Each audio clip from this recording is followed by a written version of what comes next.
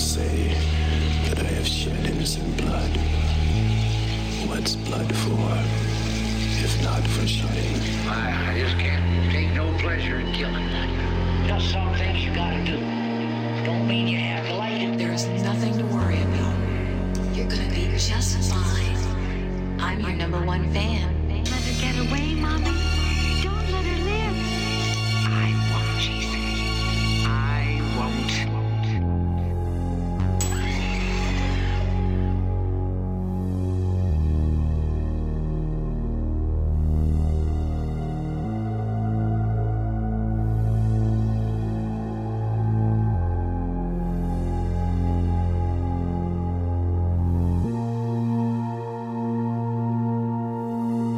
Welcome to Horrifying My Friends with me, Travis Ybarra. If you don't know me or if you're new to the podcast, I've been a lifelong horror aficionado and I love sharing my passion with my family and friends and turning them into horror fans along the way. So most weeks, pretty much I bribe one of my friends into watching a horror movie that I selected specifically for them. Then my producer / sister-in-law, Katie, and I bring them on to hear their thoughts and educate them where I can. Inevitably, I learn a lot too. I find myself appreciating these films in a whole nother way, which is dope. I'll also be dropping some unique bonus episodes, so keep a lookout for those. This week's guest is my hetero life mate, Cricket Martin. Cricket and I met working retail and realized immediately that we had a lot of things in common, from metal music to Stephen King. Cricket is also an amazing artist who created some art for our pod, so go check him out on all the social medias. Anyway, before we bring him into the chat, I'll intro our movie of the day, 1987's Angel Heart. Let's get to it.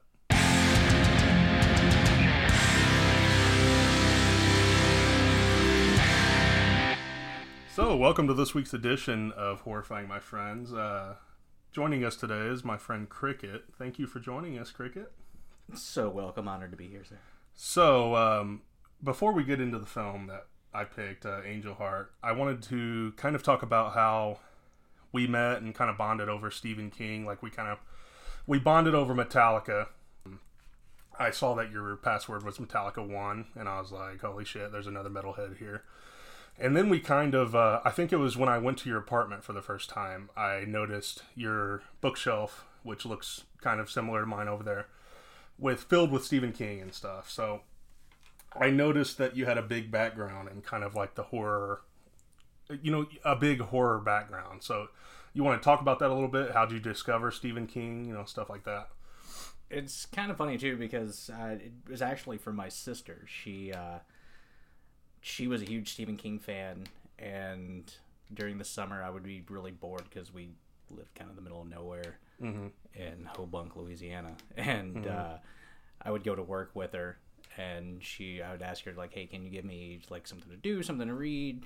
So she gave me... She's like, here's Cujo. Yeah, it was actually Cycle of a Werewolf. Ooh, because it was Bernie just, Wrightson? Yeah, like just a little paperback from that, and I read it. And it was one of the few books I think Stephen King really did that ever had like any kind of art in it. Interesting. So I read that and I was like, oh, this is kind of cool. And then I think I read Cujo. Cujo's got some creepy shit in it too. A lot of people, like when he whacks off on that chick's pillow and like... Yeah, there's a lot of weird shit in that. The dog is just actually kind of almost like a side character for a lot of the book. Yeah. And then it just kind of went from there. And I just started reading.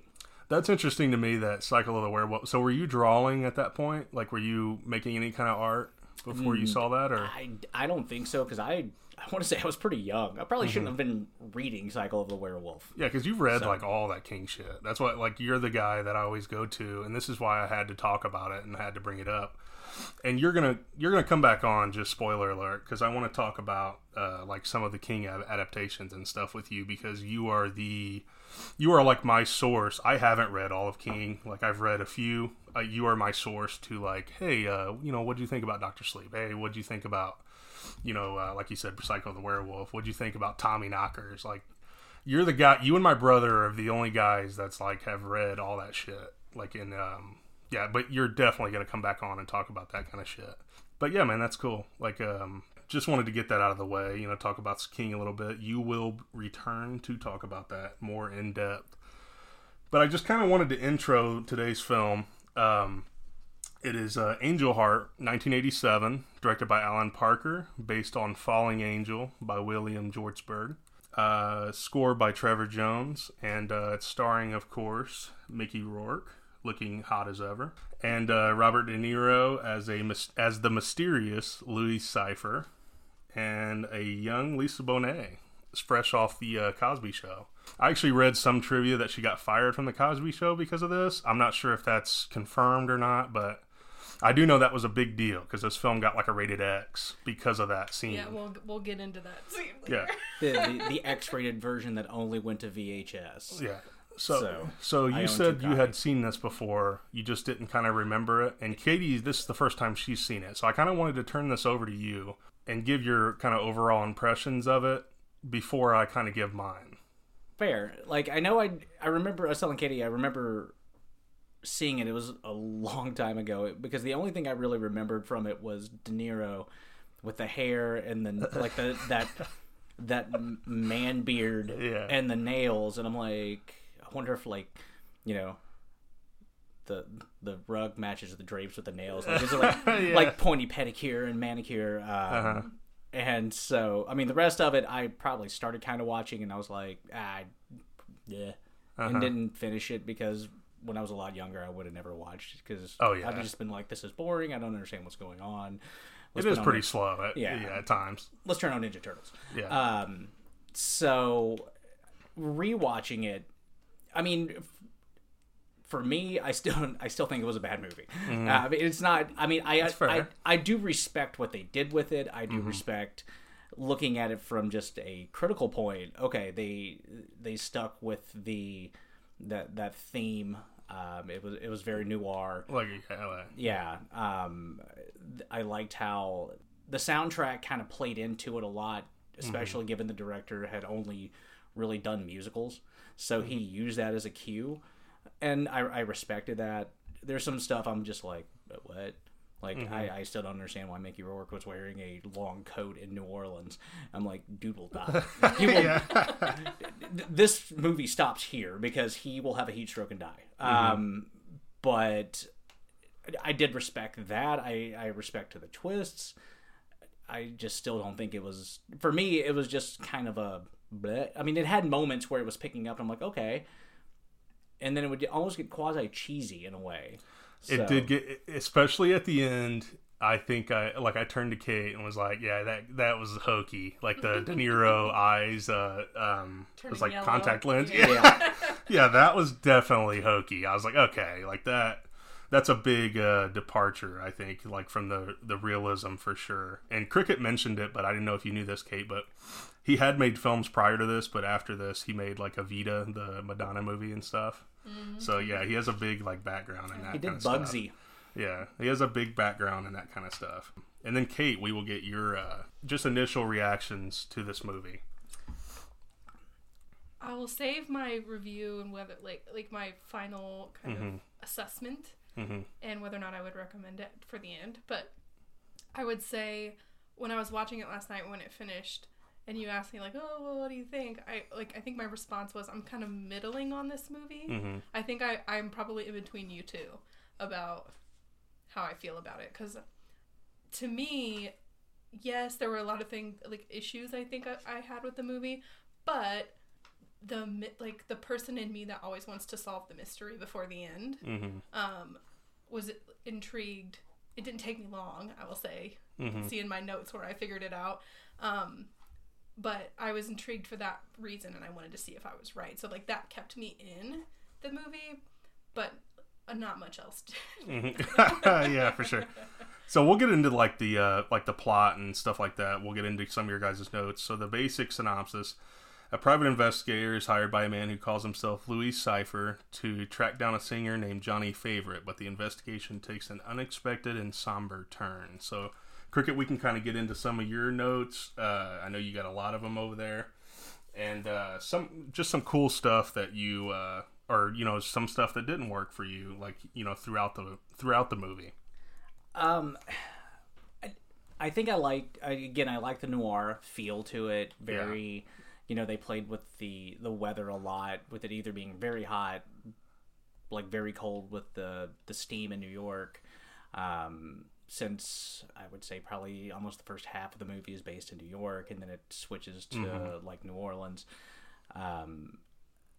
And I think even underlying that, and something that the one part that I did really enjoy was kind of the play on the psychology of how it all comes together, of especially with the twist, which I'm assuming we can probably come back to that one, of just kind of establishing, you know, like who the character is and what got them there, et cetera, et cetera.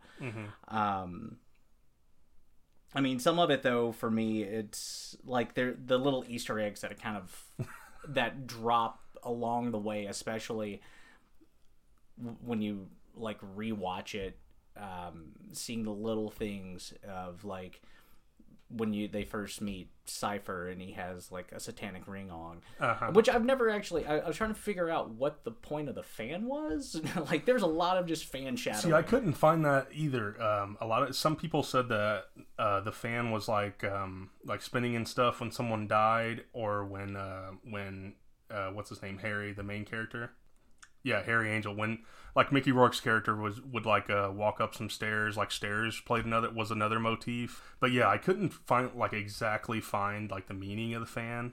I didn't know what that was about. Like, because I know even like the fan in the window, multiple times it showed it, and then when he first meets Robert De Niro's character, I think like Robert De Niro has like 2 or 3 fans like pointed at him from the ceiling, and I was like, fuck, Katie's gonna figure this out like quick, man, because well, I can tell you in my notes. Well, one, I wrote down his name because I was like, Louis Cypher. I wrote down his name, and it's scribbled out now because I was like, oh, duh. Because once I wrote it down and looked at it, I was like, Louis Cypher, Lucifer, Satan. Because before I did that, in my notes was Robert De Niro, vampire or Satan. Like, that was my initial reaction because of the nails, and like he's in a church where I thought it was like they made it a little obvious in the beginning, probably purposely. He's in a church where the preacher is not acting very preacherly. Oh yeah, he's asking for money and shit. Yeah, he's saying I should be, if you love God, I should be in a Rolls Royce. Like, these are all things like you would never hear from a good preacher, which also reminded me of this. Did they have Rolls Royces back then? Oh yeah, it's a super old brand. Yeah. I think didn't Rolls Royce like make military cars and shit or something? Like, I think they used maybe tanks. Yeah, they made something. Well, you googly that. I'm sorry, go ahead. Yeah, but anyway, yeah, that, which, like, side note, I don't know if you've seen the Instagram account Preachers and Sneakers. What's that sound there? It was just my computer. I don't think it recorded. But anyway, there's an Instagram account called Preachers and Sneakers, or this person, I don't know who runs it, basically finds these like famous preachers, like video clips of them, and he like zooms in on their shoes and researches how much their shoes cost. Ooh. And they're wearing like $1,000 sneakers. Like, it's crazy. Out. But anyway, this preacher reminded me of that. But as soon as I saw the nails, the slick back hair, he was in the church with like a preacher who's preaching things like if he had probably sold his soul to Satan would be saying. And so I was like, all right, that's when that clued me in. Yeah. And then I wanted to talk later about when we get more into the plot and the twist and everything, about like how music and some music history kind of we'll definitely get to that. This clearly, but we'll get to it. I wanted to touch on because I know Cricket brought up the fan, but there were some other like motifs and symbolism throughout the movie that I kind of like. It's kind of is obvious, like once like like they're just like yelling it, man, at times, like this dude's the devil. Because one thing that I picked up on, I think the name of the lawyers that initially contacted Harry, but they were Winesap and McIntosh, which are 2 names for apples. Which is which is like a famous motif for the devil, tempting man.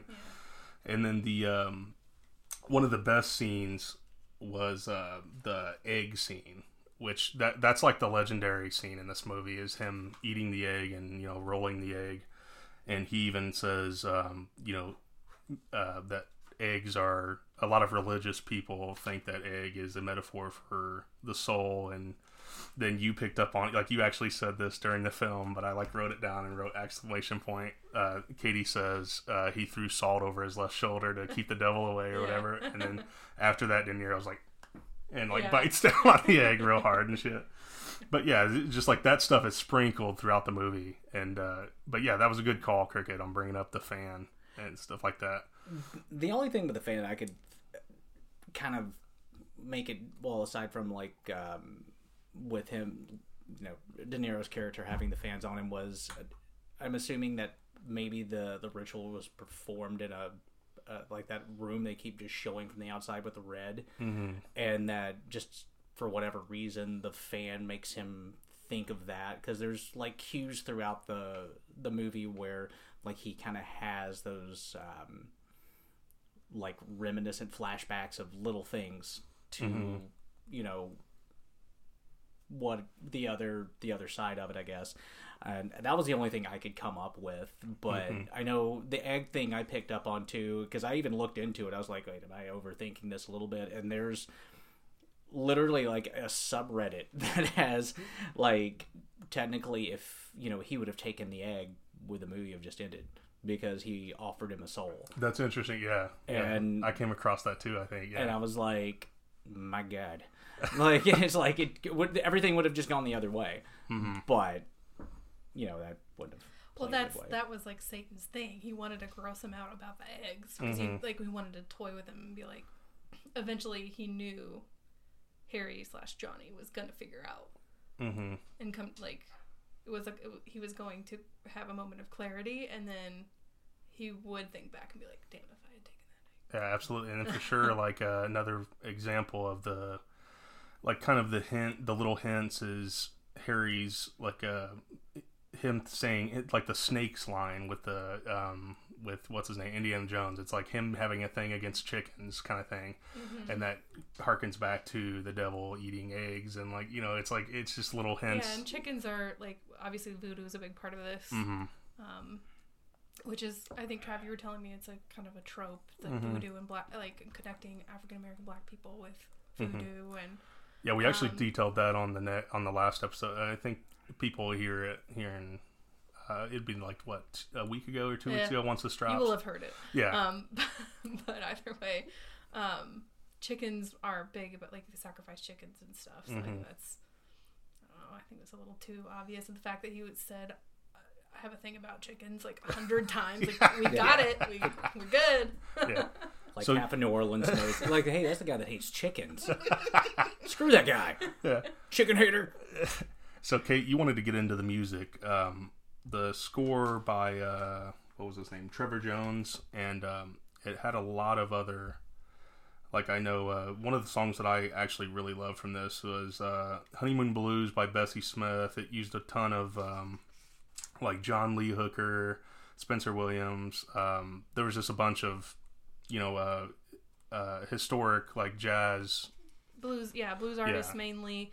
There is some jazzy music when they have, like, when they're trying to clearly make, like, it's a P.I. noir, put some saxophone in, but really, which, like, that juxtaposed against, with that is a specific mood, and then the blues, which is like the big part of this, where Johnny, what's his favorite?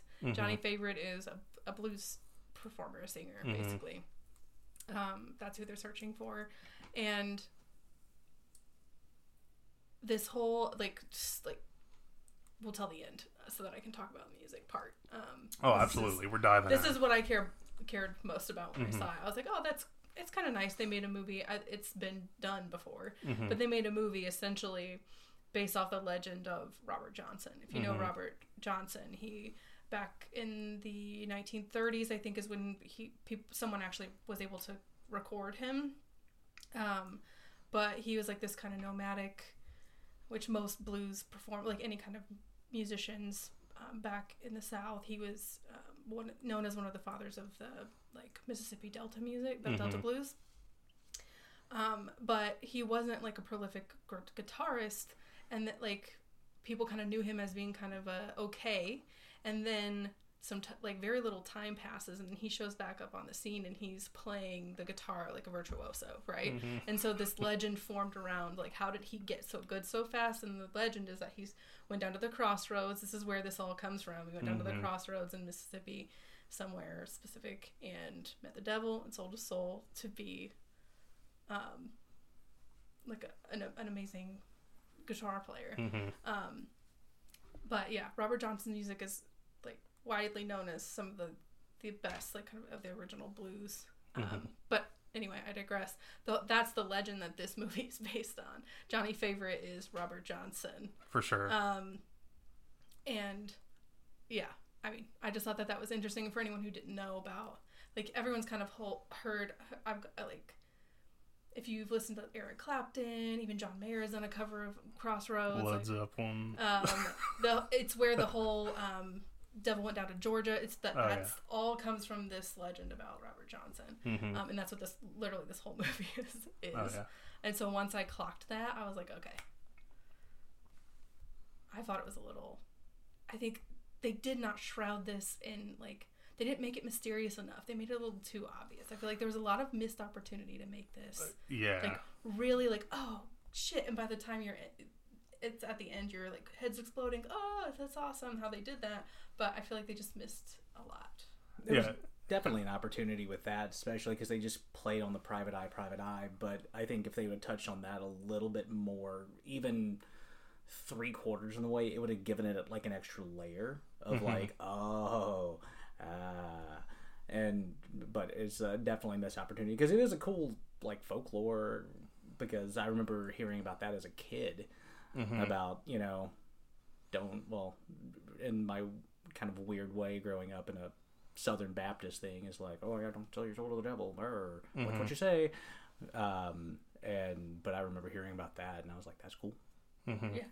I don't know, but the other music things I liked about, like, I appreciated the score. I thought the score was good. I thought we were listening to the soundtrack earlier. I thought the soundtrack's good.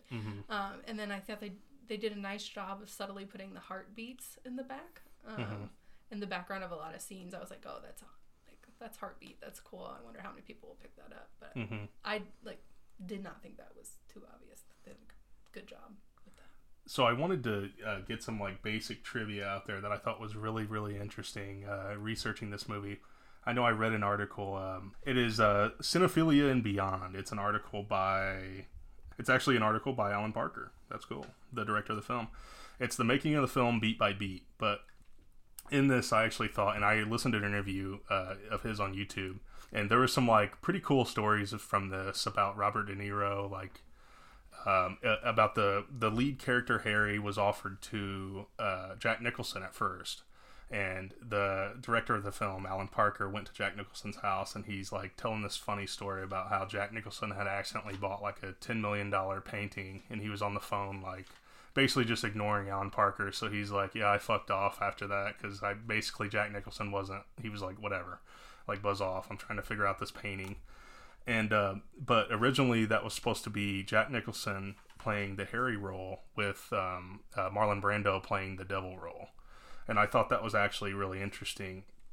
And along came, what's his name? Mickey Rourke? Yeah, Mickey Rourke. So Mickey Rourke was like the third or fourth choice. I think I read rumored Pacino and a few other guys were... Brando. Yeah. Was rumored for Brando was the devil, apparently. I guess he wasn't interested, but...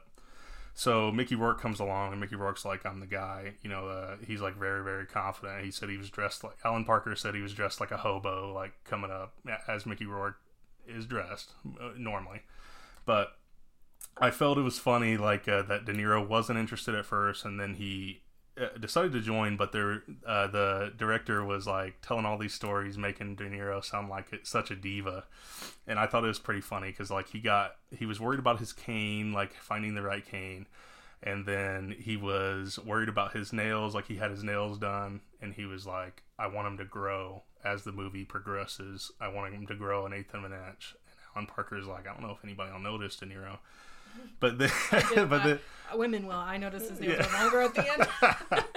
But then, like, there's this other story that I thought was hilarious. he said that Mickey Rourke was like, and De Niro were always trying to one up each other because De Niro was like, who the fuck's this kid? Like trying to one up me and stuff like that.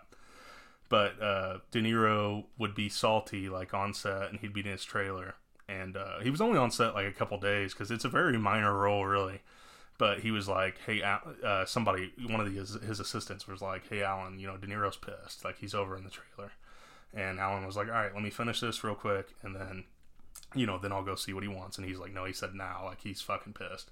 So he goes in, and De Niro is like, you haven't been paying enough attention of me and stuff like that, and like don't direct me in front of people and like all this other stuff. Like, how dare you direct the Robert De Niro in front of people? Like, cause he was like De Niro, tone it down a little bit with the devil shit. Yeah, at the end when you're pointing and you got the fucking yellow eyes, like tone that down a little bit, mate. It's a tad. I think like Long John Silver, I think is what he said was the code word when he wanted De Niro to tone it down a little bit. He would just be like Long John Silver, and De Niro would be like, that's a very long, safe word. Also, kumquat. Like the rest of this like staff or I guess team making the movie wouldn't figure out that they had a code word. Yeah. Like, is it lunch? Like what? Long John Silver? Yeah. Hush puppies.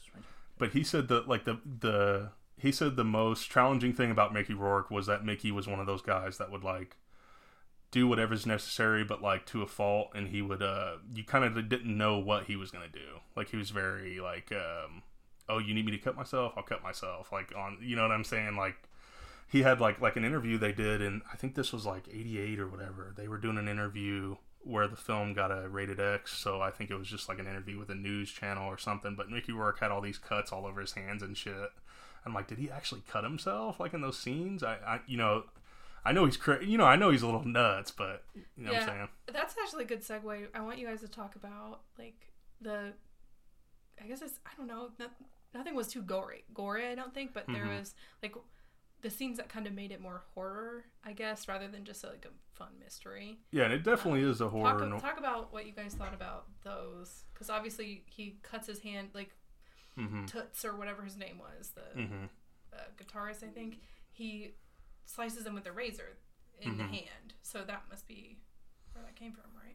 There's a lot of straight razors. I noticed that, especially after that scene, like they just kind of kept showing up. I'm like, I understand that's what you had to shave with, but I was like, there's a lot of clean shaven people around here. And yeah, the gore in the movie was actually like, and I obviously like, I really like this movie, and because I really like, arguably a few other films have done this a lot better, but it is a horror noir, and that's one of my favorite like subgenres of horror and noir. But you got like Lost Highway. I know you were a big fan back in the day. That was badass. But you got like Lost Highway, stuff like this. I wrote a few down here, but like Seven, like Dark City in this, and like Lost Highway, Blue Velvet. They're all these type of subgenre of horror noir where there's something extra going on with this noir, and I think that is my favorite part of this movie is like you had the arguably overdone sex scene that you brought up earlier with Lisa Bonet and Mickey Rourke, where blood's raining from the ceiling and shit like that, and then it flashes to like a mob of people having sex and stuff like that. I thought that all that was cool. So to answer your question, like about some of that gore, I also thought it was interesting that, and this kind of goes into your clues and stuff throughout the movie, but Harry actually physically touches everything that kills people throughout the movie. Like if you notice, the doctor, he's like going through that Bible and stuff with the bullets, and then he picks up the gun, and with the gumbo, like at the end, he stirs it. He stirs it or like touches it on the way in to talk to the guy. And then what was that one chick's name? Madam something, the fortune teller. He picks up the knife and he's dagger. like looking at it and stuff. So I thought that was kind of cool too, as like a kind of like a hint throughout the movie as well. To touch on the blood running down the ceiling while you're having sex and that, I don't know if that doesn't happen to you guys, but yeah. Just saying, we go hard. But no, so it kind of, I guess, writing about on that. So I know apparently De Niro actually originally had auditioned for the Angel. Harry Angel, yeah. And he didn't get it, so then he did the Lucifer. And so apparently also Parker was kind of afraid of it because he was very offset. Like, you kind of played it like when he was in the role, he was super into the role, and then he was off. So apparently just people left him alone for the few days he was actually there. But as far as the gore goes, I mean, I've seen things, so it takes a lot. But I mean, given the fact it's like, I think, what, 87, there was nothing really for me kind of over the top. The things that stood out to me, I guess, the most were when he finds the doctor laying in bed, like having the brains against the pillow. I was like, okay. That shit was pretty gritty. Yeah, I was like, yeah, I'll give you that. He took it through the eye. Yeah. Then maybe when he finds the madam in the heart. Yeah. But again, I think the one thing I was thinking through that whole scene was, like, you know, he's trying to, he sucks at covering himself up because he's like sitting there trying to wipe away his prints, and I'm like, dude, you're in the kitchen holding morphine and you didn't touch that, so you're hosed. But in which, props to the doc having morphine in his fridge, just like, doesn't have like 1,000 bottles of morphine. He's like, I'm a doctor, I can have medicine and milk. That's the only thing he has, that, and looks like an old can of Spam, which may have been how he died. But the scene with the heart, and then in which I think it was kind of meant to have that effect, but like when he walks and watches the voodoo ritual with Epiphany. Her other character's name, Epiphany. And so I thought that was probably cinematically one of the best scenes, with the music playing with that. And I mean, I thought, for at least this being kind of her coming out, I thought she was a great actress. I thought she did it very, very well. So yeah, but I mean, that was probably it for gore. I mean, there was also the one scene that was kind of like it was the dream sequence before the two New Orleans police officers, and he had, like, his hand was cut and he was drenched in blood, and it was kind of a little bit of a symbolism too, because you could hear that heartbeat, and he kept kind of like touching his chest. Not that was really gory, but probably the most blood in the movie, for sure. Yeah, I feel like they were trying to foreshadow there, like with the blood on his chest, and because obviously you find out at the end that Harry Angel was sacrificed by the fortune teller woman and Johnny Favorite. You never actually see what he looked like. But anyway, Johnny Favorite and his white voodoo lady, they grab him off the streets of New York, and in their apartment or whatever,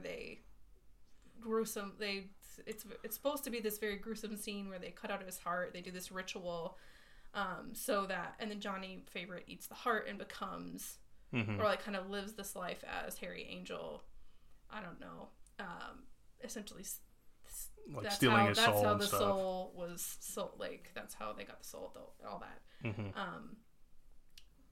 But yeah, I just felt like that was I think this movie could have been better. And I would have really dug it if Harry Angel figures out he doesn't know who he is, because obviously the big ending is, I know who I am, and he doesn't know who he is. But when he figures out that he's Johnny Favorite in this other body, right? And they have these little flashes back in his dreams, like along the way, where like he's supposed to, I presume, be remembering the horrifying traumatic sacrifice that that he went through, his body, or Harry's body went through, but they never show it. And I was like, why didn't they have him figuring out who he is and like what's actually going on sooner, so then they could do a scene where they flash back and show you them doing the ritual. That would have been a really good, gory, fun scene, I feel like. Interesting. Yeah, no, I agree. Because they really just show that window. Like Cricket Yeah. was saying earlier, they show that window with the red in the window and the screams, and that's all you hear. And you have to kind of imagine how scary that was instead of seeing it. I thought they To could have done. Katie's point, I think I would have rather have seen, just a shot of Rourke taking a bite out of a heart, or whoever that character was. If that was going to be the one scene where you saw Johnny Favorite's face, just him biting into a heart and there being blood everywhere, and sacrifice, just the unusually long sex scene. I would have rather. I think would have rather had The sex that. scene's necessary. It's 87 and it's New Orleans. Everyone wanted to see Lisa Bonet naked. Cosby. But yeah, to that point, I think that was definitely a missed thing where it would have had a little bit more effect, because I think his whole plan was a soul. So devil will get a soul, and then I'll be fine. In which I will give Rourke that, because at the end when he realized who he was, I think he changed his acting to reflect Johnny Favorite, because he seemed to be a little bit more not as, I guess, PI in his mannerisms and the way he was talking, and it seemed to be a little bit more calm and collected. So, and maybe I was just overreading it, but if I was right, I really kind of liked that little, it clicked for him, because then all of a sudden he remembered who he was, and moving forward, because he made a point of saying look, you can throw all the theatrics you want, I'm not scared.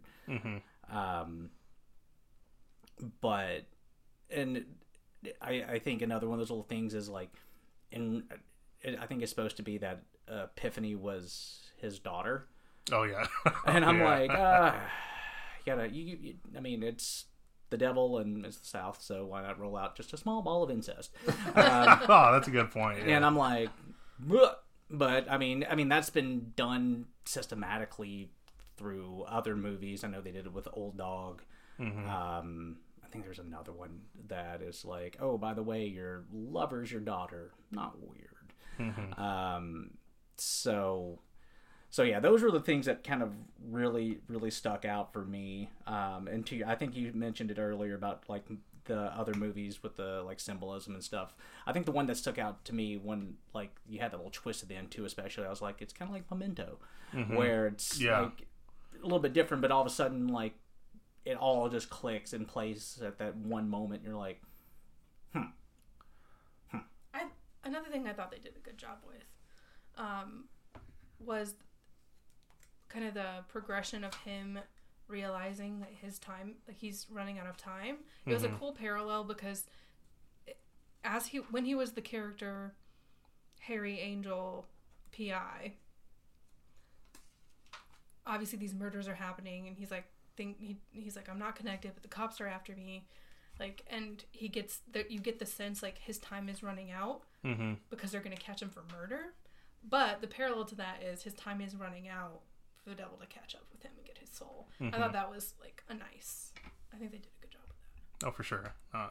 No, I agree. Did you guys want to go around and give your final thoughts? Sure. All right. Well, Cricket, you're our guest of honor. Yeah, Cricket, go ahead. Well, thank you.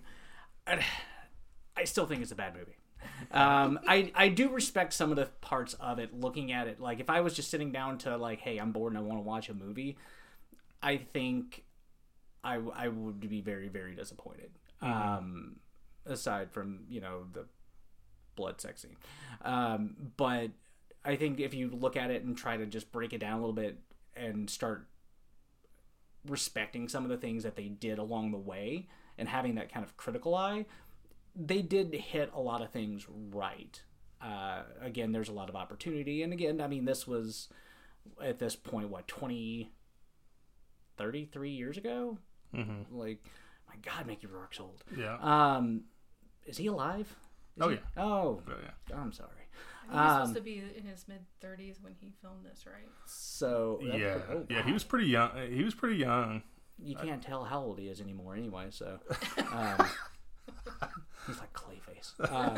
But I think, I guess, given with what they had, I do like some of the symbolism, to Katie's point, I did really, really enjoy what they did with the soundtrack, of how the soundtrack they used, as well as using it to kind of like let you know of like, hey, this is important, or pay attention. So, I mean, as far as that goes, I think they did a lot of little things right along the way. I think for anybody, you'd have to be in a particular state of mind to watch it, like not just I'm just gonna sit here and watch this to watch this, because I would have turned it off for sure. Quick. Yeah, you're not gonna throw this on like a party or something, like a party or something. What in God's name is Lincoln? So for that, I think it, I would give it a good 7.5 Travs. But in general, I think it missed the mark as a whole. So. Mm-hmm. All right. Katie? My husband, Brian, asked me, what do you think about this movie? Like, would you recommend it? And I was like, I'm glad I watched it. Mm-hmm. But I wouldn't watch it again. Mm-hmm. And I think there's certain people I can think of who I would recommend it to, who, like, their minds would be blown, because they kind of are the type of people who you want as someone to watch your film, who aren't overthinking everything, and they're just like kind of enjoying the ride. Though, like, that's the kind of person I would recommend this to. Mm-hmm. Someone who would kind of just take it for what it was and not have figured it out by the end, so then the twist actually does surprise them. Like, that's who this movie's for. Mm-hmm. If you're into mystery, or you're good at solving that kind of stuff, it kind of loses some of the excitement. For sure. Like, the climax of the movie is not as cool as it could be. Mm-hmm. But that's my take. So my take, I'm much more positive. I do dig horror noir is one of my favorite kind of genres. I think Mickey Rourke's awesome in this. I do love the score, like Cricket said. I think the score is like awesome. And this is like a little bit of last minute trivia here, but he also did the Dark City score, which I was like, oh, that kind of makes sense. But yeah, I dig this movie, and I think some of the stuff does come across as hokey, like watching it again. It does. It is a little too, for being a subtle horror film, I think it is a little too on the nose at times. Like, and there are maybe too many hints, like the Louis Cypher thing. I think if you change that and maybe drop the nails, it's like, okay, still you're even like, okay, this guy's kind of fishy. But I think some of the stuff works. Some of the stuff hasn't aged the best. I would, I do agree with you, Katie. I would recommend this to somebody that is just kind of along for the ride, but it is kind of obvious at the beginning, what they're kind of going for. Like I said, some stuff some stuff doesn't age as well, but overall, I do like this movie quite a bit. How many stars would you give it, Trevor? I would give this an 8. 8 out of 10? Yeah, I do like this movie quite a bit. But yeah, that's about it on Angel Heart. And as always, thanks for listening. Remember, you can email us at horrifyingmyfriends@gmail.com. Send us suggestions, take us to task, whatever. Please subscribe here on SoundCloud or anywhere you get your podcast. Finally, join the conversation on social media. We're at Horrifying My Friends on Insta and Facebook, and Horrifying MF on Twitter. Until next week.